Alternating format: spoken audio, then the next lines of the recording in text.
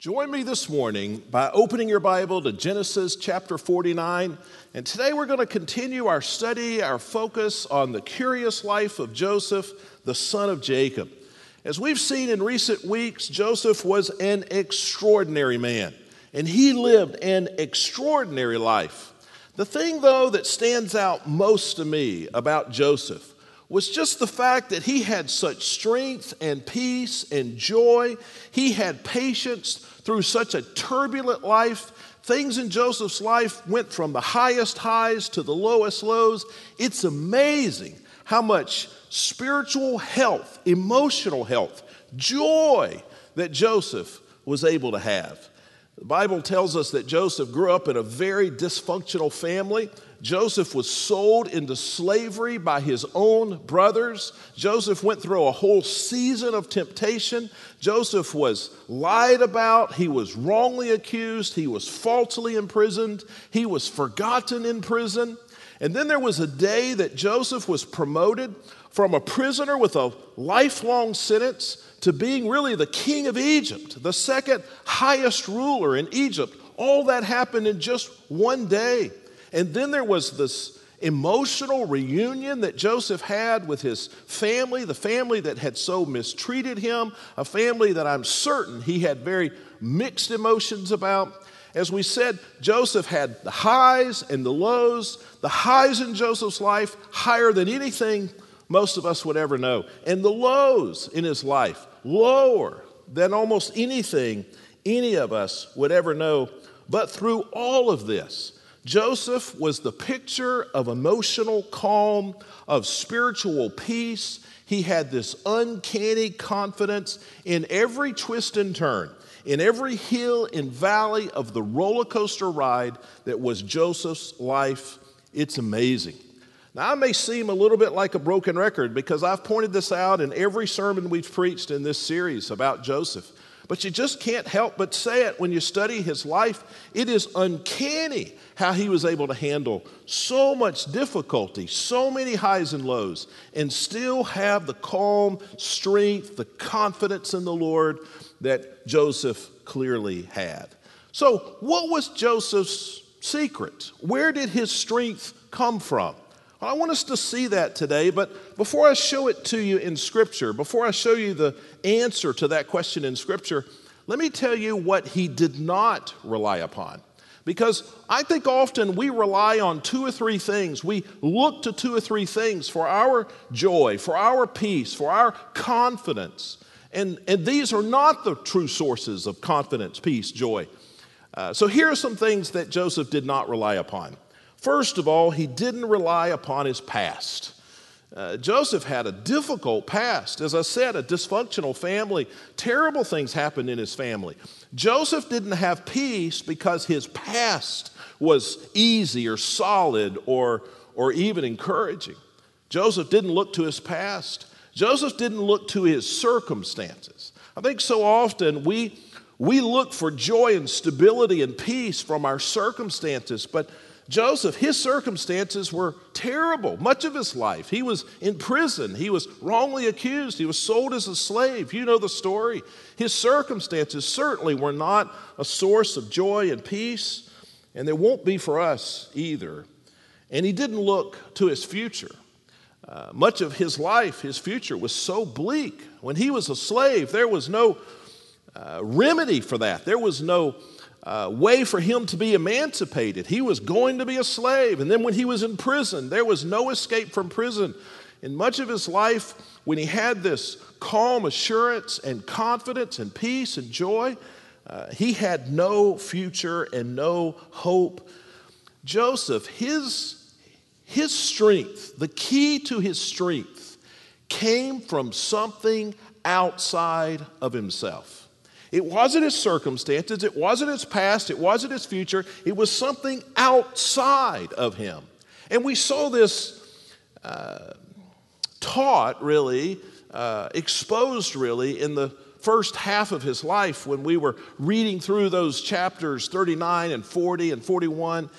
We saw the Bible repeatedly say, the Lord was with Joseph. The Lord was with Joseph. How many times does the Bible say that? The Lord was with Joseph. And there we see the answer.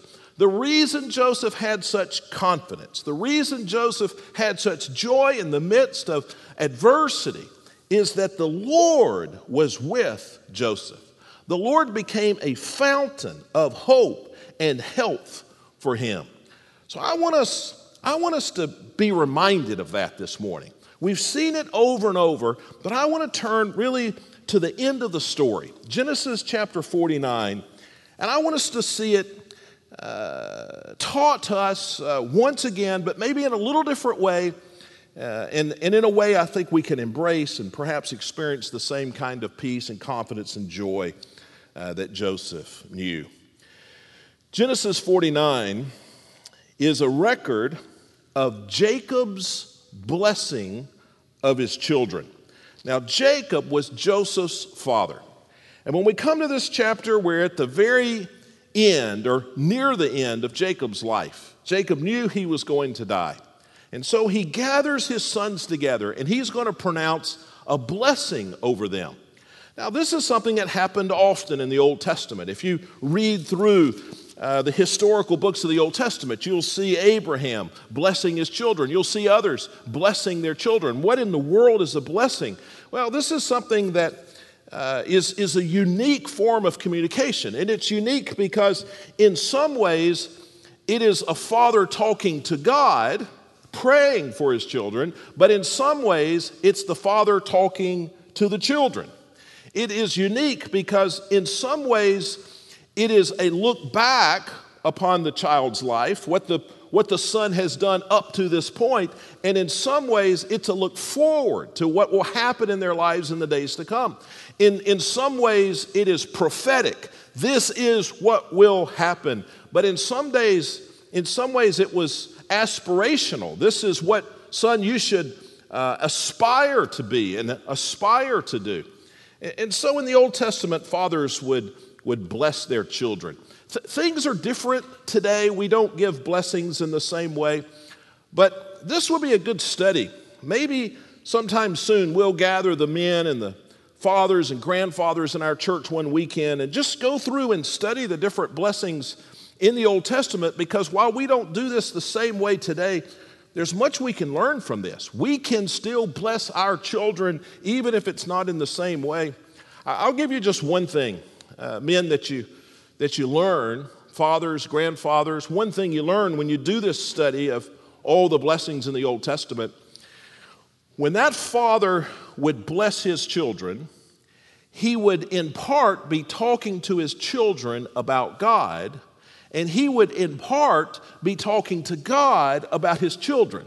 Now, we can do that, right? Men, if you want to bless your children, talk to your children about God. Sit down with them, have a conversation, have many conversations. Talk to your children about God and talk to God about your children. This isn't just a one-time event in our lives like it would have been in the Old Testament. This should be something that happens often.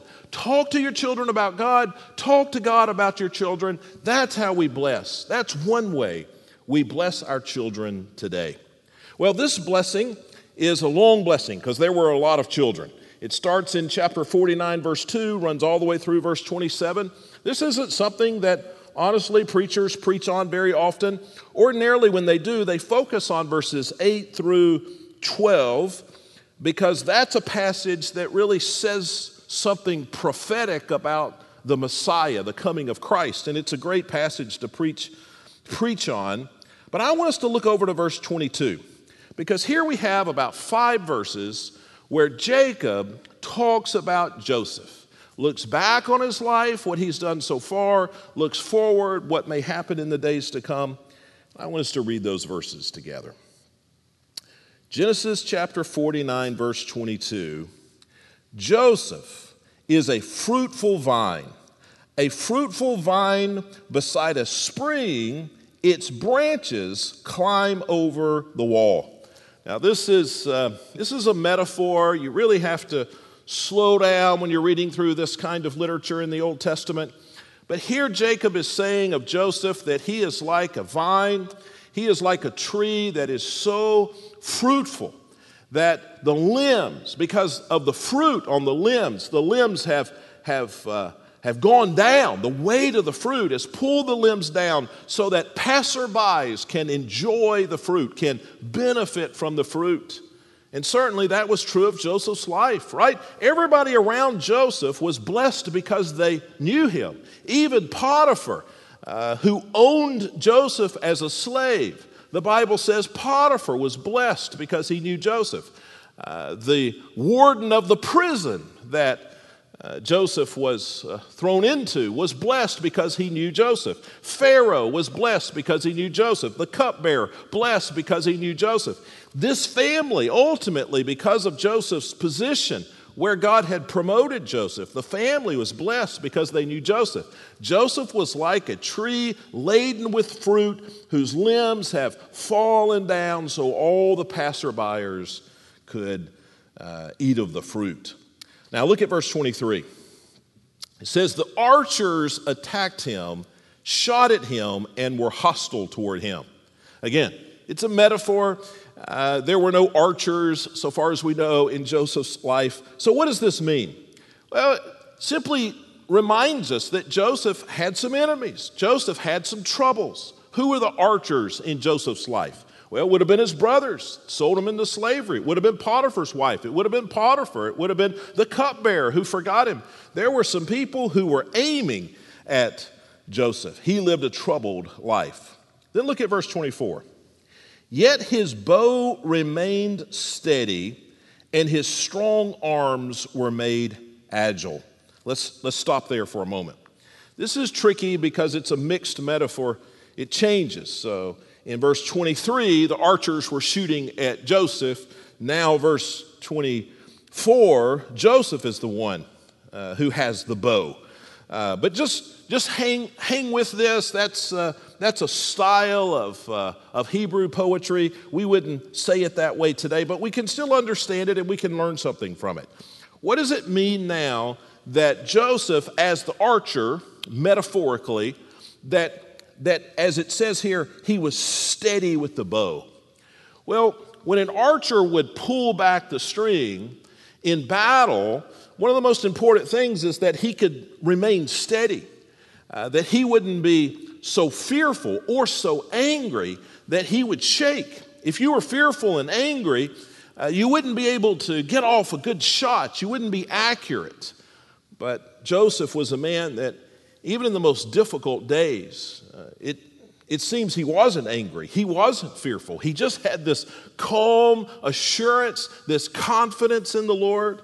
As I said, it really is uncanny. Look at the next phrase there. It says, and his strong arms were made agile. Joseph was strong throughout his life. He was strong. And he was agile. This means that he didn't get backed into a corner. He never really faced despair. His circumstances may have been bad, but Joseph never threw his arms up. He never quit. He was agile. He was able to trust the Lord. He had strength. How was Joseph able to have such incredible strength? Where did it come from? Well, let's continue to read because the next few words will tell us exactly where it came from. It says, middle of verse 24, by the hands of the mighty one of Jacob. The mighty one of Jacob, that's God. He was able to remain steady. He was strong and agile. He had confidence and peace and joy and this calm assurance by the hands of God. It wasn't something that was within Joseph. It wasn't his circumstances. It wasn't the strength of his upbringing. It wasn't his hope for the future. It was his God, his source of strength. The secret in Joseph's life was God. So many people today are telling us that God is no longer relevant. Now we have doctors and medications. We have an abundance of food. We're able to predict the weather. We're able to cure diseases. We have scientific explanations for all kinds of mysteries. It seems today that God's just not relevant, or at least that's what people say. But listen. We do have drugs, and I'm thankful for that. And we have doctors, and I'm glad there's plenty of food, and certainly science is a gift from the Lord. But the world will never give you peace. Drugs, any kind of drug, will never ultimately replace depression when you're wrongly accused, when you're lied about, when you're mistreated. Science, medicine, modern farming will never give you hope when you have been forgotten. God is not irrelevant. We need God, our only source of hope and peace and assurance. Our only chance to live like Joseph lived is the Lord. That's how Joseph was able to do it. And today, thousands of years later, that is still the only way we're able to have this peace, joy, and confidence. So we see clearly, verse 25, it is verse 24, by the hand of the Lord. I want to continue to read because what we're going to see in the next verse and a half, 5 words, 5 descriptions of the Lord, 5 titles, if you will. And these 5 titles are going to tell us something of what Joseph thought of God. This is going to tell us how Joseph related to God. Now, if Joseph gained from God such confidence and such peace, then I want to know, you want to know, how exactly did he see God? How did he relate to God? Well, let's look at these 5 titles. So, again, middle of verse 24, by the hands of the mighty one of Jacob. That's the first title, the mighty one of Jacob, the one who has provided for my father. Then it says, by the name of the shepherd. He saw God as shepherd. And then it says, the rock of Israel. He saw God as a rock. Verse 25, by the God of your father. That's number 4, the God of my father and my father's father, who helps you. And by the Almighty, that's number 5, Almighty God, who blesses you with blessings of the heavens above, blessings of the deep that lies below, and blessings of the breasts and the womb. So here are the 5 words, 5 different ways that Joseph saw God. Let's take a moment and just look at 3 of those 5. 3 of them I think are very instructive for us. The first one I want you to see is the fact that God is called shepherd. Right there near the end of verse 24, by the name of the shepherd. God is our shepherd. This is the first time that God is called a shepherd in all of the Bible. So far as we know, nobody had ever thought of God as shepherd before Joseph came along. And maybe they did, they just didn't write it down. But I think this is important. In fact, most of us are familiar with Psalm 23. The Lord is my shepherd, I shall not want. This becomes the inspiration for what David wrote in the 23rd Psalm. The Lord is my shepherd. So what does it mean that Joseph saw God as his shepherd? Well, the primary role of a shepherd was a protector. The reason you would have shepherds out in the field with the sheep was so that the sheep would be protected. They would be protected from wandering off and going somewhere they shouldn't go. They would be protected from people who might come in and steal the sheep. And they would be protected from wild animals. The role of a shepherd was a protector. Joseph saw his God as his protector. When the enemies were shooting arrows at him, so to speak, when there were lies told about him, when he was in hopeless situations, he didn't fret. He didn't throw up his arms and say, I don't know what to do, this is hopeless, because he knew that he had a protector, that he had a shepherd, and as long as he was with the shepherd, that he would be protected. And he wouldn't be stolen. The wild animals wouldn't consume him. He wouldn't go somewhere that he shouldn't go. He knew he had a protector. He saw God as his shepherd. His shepherd. How does God protect us? You ever wondered that? What does it mean that God is our protector? How does he protect us? Well, perhaps it's another sermon for another day, but let me share 3 quick things with you. First of all, God protects us through his word, right? When I read his word and I learn about his warnings and his commands, God protects me through his word. if I fail to read His Word, if I fail to be a student of His Word, then I have forfeited perhaps the greatest protection that God offers to me. God also protects us through other people, right? That's why Jesus said the church was so important. That's why everyone should be a part of a church and be connected with people in the church, be in small groups in the church, because we need other Christians around us. God will protect us through other people who will pray for us and hold us accountable and encourage us and pick us up when we're hurt or angry or broken. And God will protect us through answered prayers.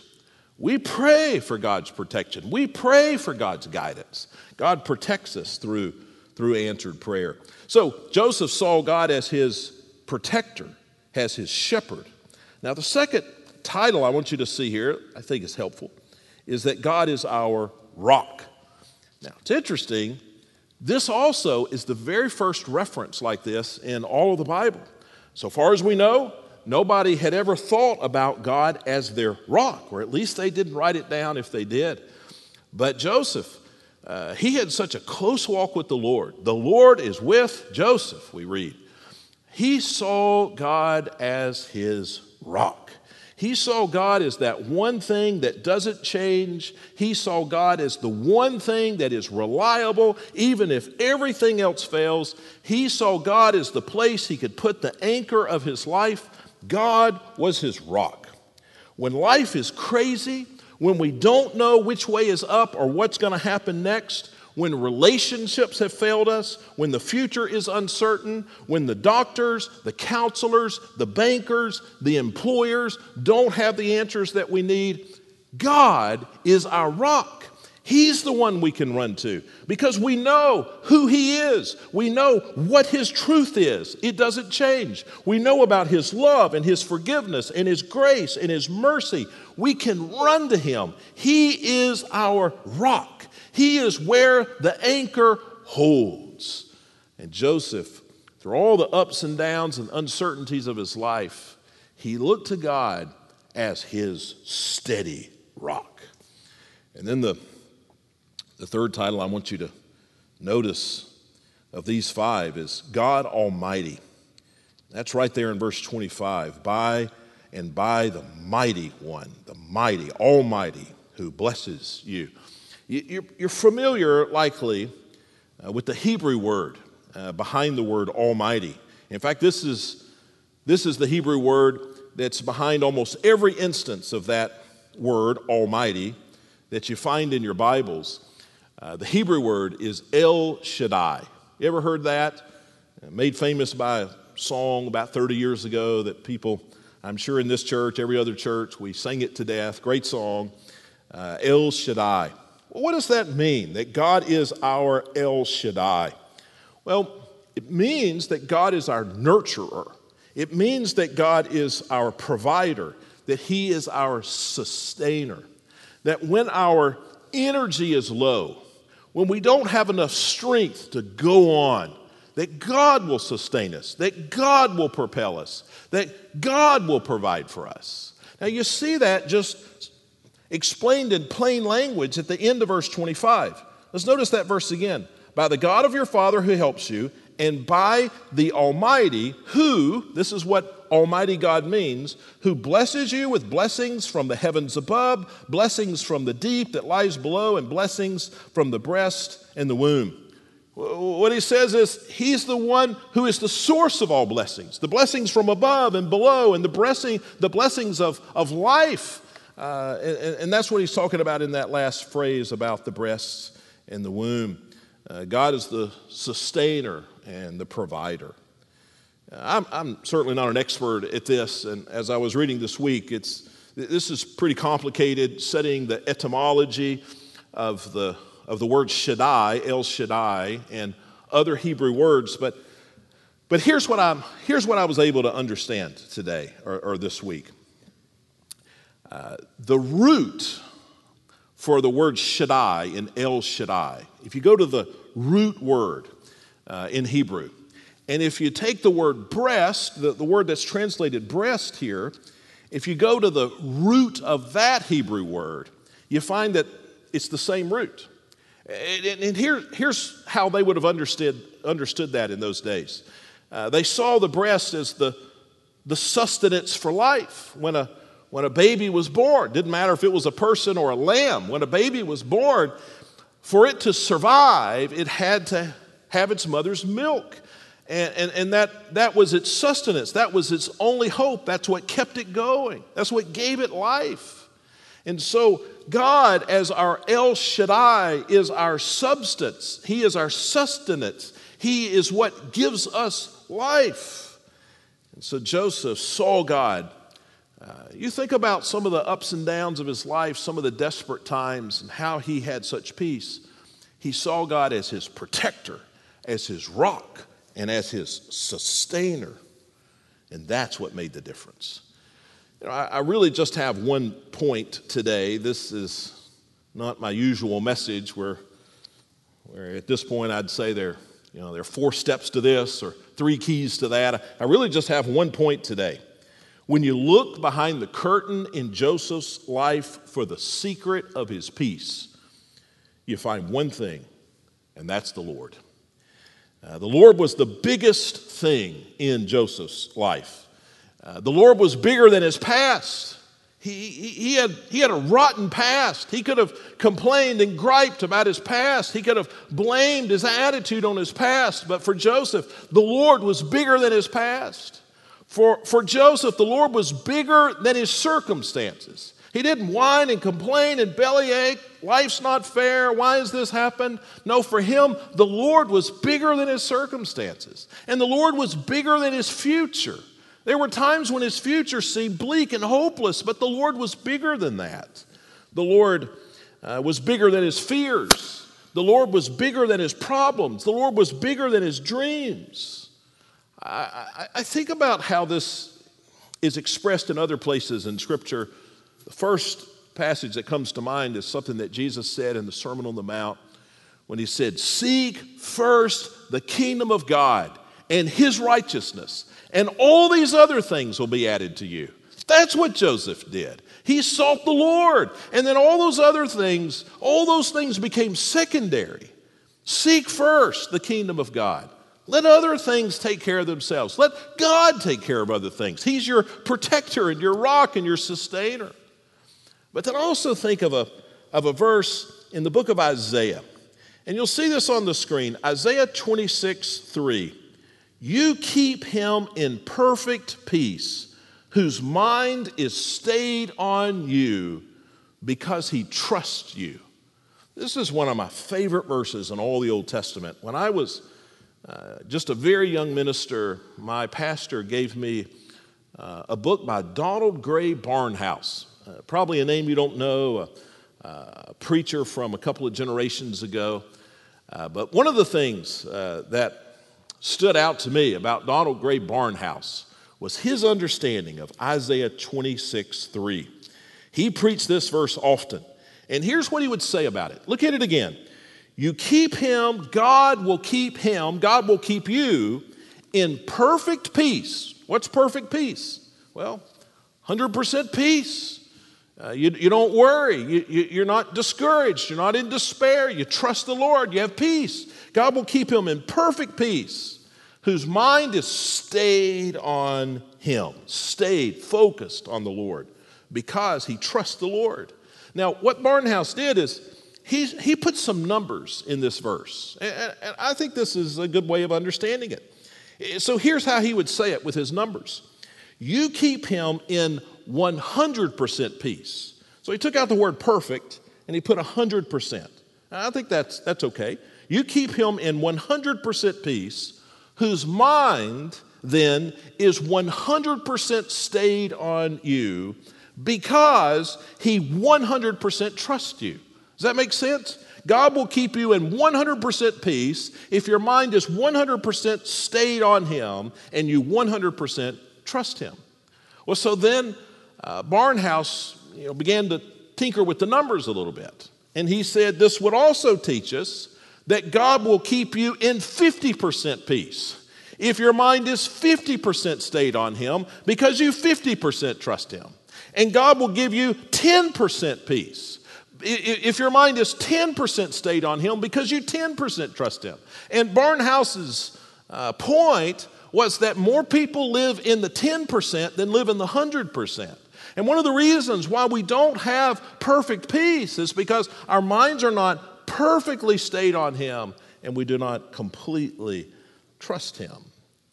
I think that's helpful because the secret to Joseph's life was not his circumstances, not his past, his future. It wasn't his personality. It wasn't his strength of character. It was that he had perfect peace because he was perfectly focused on the Lord and he 100% trusted him. So let's just look at that a moment. Let's start with trust. What does it mean to 100% trust the Lord?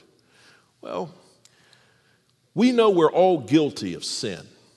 Our sin separates us from God. There's not a person on planet Earth not separated from God because of their sin. There's nothing we can do to overcome that sin. People will commit to living a better life, and some perhaps will, and they'll follow the rules a little better. They'll be more kind. They'll be more honest.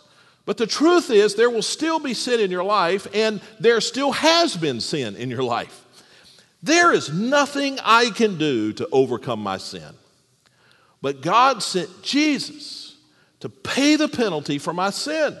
I've sinned, Jesus has not. I deserve death because of my sin. Jesus did not. But Jesus came and he took my death so I could have his life. And if I will trust him alone for my forgiveness, for my salvation, for my relationship with the Father, that's where peace comes from. That's the beginning of peace, having trust in Christ, surrendering my life to him. I trust Christ alone. I ask a lot of people about their walk with God. That's just what pastors do. And people, almost everybody you ask, will say that they have confidence that they're a child of God and they will go to heaven when they die. And so when people say that, I acknowledge that's a good thing. I'm glad you have such confidence. But sometimes I'll follow that up with a question about why exactly they think that that's true of them. I'm not trying to be judgmental. I'm curious, and I want to make sure people don't have some wrong information. And oftentimes at that point, people will give their reasoning like this. They will say, I try to live a good life, or I go to church, or I have been baptized, or I read my Bible. Now, all those things are really good things, but the problem with that is that very first word, that pronoun, I. This is what I do, I do, I do. And if that's all the answer you have, then your trust is not in God, your trust is in you. And if you're trusting you, you deserve death because you have sinned. I deserve death because I have sinned. There has to be a time in our lives when we say, I'm no longer going to trust me, and I'm going to trust Christ. The reason I know I am a child of God is not because I've been really good at keeping the rules. It's not because I've made some important commitments. It's not because I go to church or I've been baptized. It's because I trust the Lord and I trust what he's done for me. So the pathway to perfect peace starts with trust. You keep him in perfect peace whose mind is stayed on you because he trusts you. If you've never put your trust in Christ, please today do that. Trust in Christ alone. Surrender. Turn from your sins. Embrace the things of God. Trust Christ. If we can help you with that at the church, send us a text. There's a number on the screen. Just text the word minister to that number. One of our ministers will reach out to you today. And we would love to talk to you about how you can embrace, how you can trust the Lord for salvation, for forgiveness, and for perfect peace. Trust the Lord. But there's another part of this. If we're looking for the how-tos, you keep him in perfect peace, whose mind is stayed on you because he trusts you, and then I think the first practical application step is trust the Lord. Trust your life to the Lord. But the second one is this. We must stay our minds. Whatever that means. He says, you keep him in perfect peace whose mind is stayed on you. What does that mean? Well, some Bibles, instead of saying stayed, will say steadfast. I did a search for how the original word behind this word is used throughout the Old Testament. And here's how it is ordinarily used. It is ordinarily used to mean that you have leaned upon something, that you have leaned upon something. I'll give you an example. In Judges chapter 16, Samson, if you know this story, is about to tear down this pagan temple.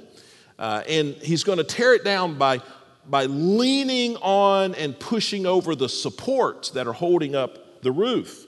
It says, Judges 16:29, Samson took hold of the two middle pillars supporting the temple, and he leaned against them. He leaned against them, and they fell. The temple was destroyed. You can also see this in Psalm 71:6. The psalmist said, I have leaned on you, Lord. I have leaned on you from birth. You took me from my mother's womb. My praise is always with you. What he's talking about when he says that we should keep our minds stayed on him is that we should lean on the Lord. Well, what does it mean to lean? I don't want to push the metaphor too far, but I think there's a good lesson to learn here. I think this is a good teaching picture for us. To lean on something means that I transfer some of my weight to an object. For instance, this podium here, if I lean on this podium, I am taking some of my weight and I am placing it on this podium. If you lean against the wall, you're taking some of your weight, some of your pressure, and you're putting it against the wall. You're taking something off you and you're putting it on some object. That's what you're leaning on. That's what it means to lean. So what does it mean for us to lean on the Lord? Well, it means that life is less about us. It means it's less about our strength, our resources, our figuring out the solution, our solving the problem, our providing the energy. It's not about us. We lean upon the Lord. We take some of the weight of the situation. We take some of the problem that needs to be solved. We take some of our desperation and we transfer it to the Lord. We lean on the Lord. I really struggle with this. I'm a problem solver, like a lot of you. That's how I think. I think that every problem is my problem, and it's up to me to find the solution. How many of you are the same way? I think if you were to ask my wife, she would tell you that I am a miserable person to live with when I have a problem I cannot solve. It just overwhelms me. That's how I think about things. I had a tough problem to handle about a week and a half ago now. Not a church-related problem, but a problem, a situation more than a problem. And it really had been about a 3.5 week long situation, but the last week it really came to a fever pitch, and I couldn't handle it. I worked as hard on this problem, and I mean nothing big or scandalous. I'm not trying to be mysterious here, but I worked on this problem as hard as I've worked on any problem in the last 20 years. I gave it 100%, and I just couldn't handle it. I was physically sick because of this. Now, what was the problem? What was the cause of my anxiety and my frustration and my struggle with this? Well, because I wasn't leaning on the Lord. I felt like it was my problem or my opportunity, and it was 100% me, and I had to do it, and I had to figure it out, and I had to solve it. It was all on me. And I think so many times that's how I approach things in my life. It's all on me. But Joseph saw it differently. He leaned upon the Lord. He would give it to the Lord. When I read Joseph's story, it frankly scares me because I'm afraid that I wouldn't have handled things as well as Joseph handled it. When there was oppression that you couldn't fight, when there were false accusations you couldn't correct, when there was abandonment you couldn't fix. Joseph had so many problems and he handled it so well. And I read this story and I think I wouldn't have handled it so well because I would have been leaning on me, but Joseph leaned upon the Lord. See, I get this whole Isaiah 26:3 formula mixed up. The scripture says you keep him in 100% peace, whose mind is 100% stayed on you because he 100% trusts you. But here's how it's been working in my life. You keep me in 0% peace sometimes because my mind is 100% stayed on me and my ability to handle life because I 100% believe that it's my problem and it's up to me to solve that. I need to lean. I need to learn to lean upon the Lord. I need to take some of the weight off me and give it to the Lord. That's what Joseph did. He leaned on the Lord. You know, there are 8 words in the New Testament. 8 words right in a row, 8 words. I think we would all benefit if we memorized these 8 words because they're the instructions for leaning on the Lord. Listen to this. 1 Thessalonians 5:16-18. Rejoice always. Pray constantly. Give thanks in all things. Notice that. Always, constantly, in everything. We need to rejoice. We need to choose to be joyful. We need to pray. We need to lean upon the Lord for our answers, for our strength, for our hope. And we be thankful that we have a relationship with God, we can go to him. What would life be like for those of us who are children of God? We have trusted the Lord for our salvation. What if we now learned, like Joseph learned, to lean upon the Lord? And every minute of every day, we did this joy, prayer, thanksgiving. What if every minute of every day, I said, Lord, I'm choosing joy. Because I know who I am in you. I know that you are my shepherd and my rock and my sustainer. I'm not going to be miserable or angry or fearful. I choose joy. And what if every minute of every day we prayed, God, rescue me. God, give me guidance. Give me strength. Give me resources. Clear the path for me. It's not something I can do. I trust you. I lean on you. I take the weight off me and I place it on you. What if we prayed like that every moment of every day? And what if we were thankful? God, thank you that I have a Father in heaven, a shepherd, a provider, a sustainer that I can lean upon. I'm telling you, if I would do that, I would know the peace of Joseph. And if you would do that as a child of God, you would know the peace of Joseph as well. It's what Joseph did in Genesis. It's what Jesus commanded in the Sermon on the Mount when he said, seek first the kingdom of God. It's what the prophet taught in Isaiah. It's what Paul commanded in Thessalonians. Let us be people who learn to lean upon the Lord. Let me pray. Father in heaven, you are our shepherd, our protector at all times, in all dangers. You are our rock. You're dependable and reliable. And you are our sustainer, our provider. Father, in life, too often, we stand on our own 2 feet. We shoulder our own problems, our own burdens, and we live in fear and frustration. We have no peace, no joy. I pray you will teach me and that you will teach us to lean on you like Joseph leaned on you. And we pray this in Jesus' name. Amen.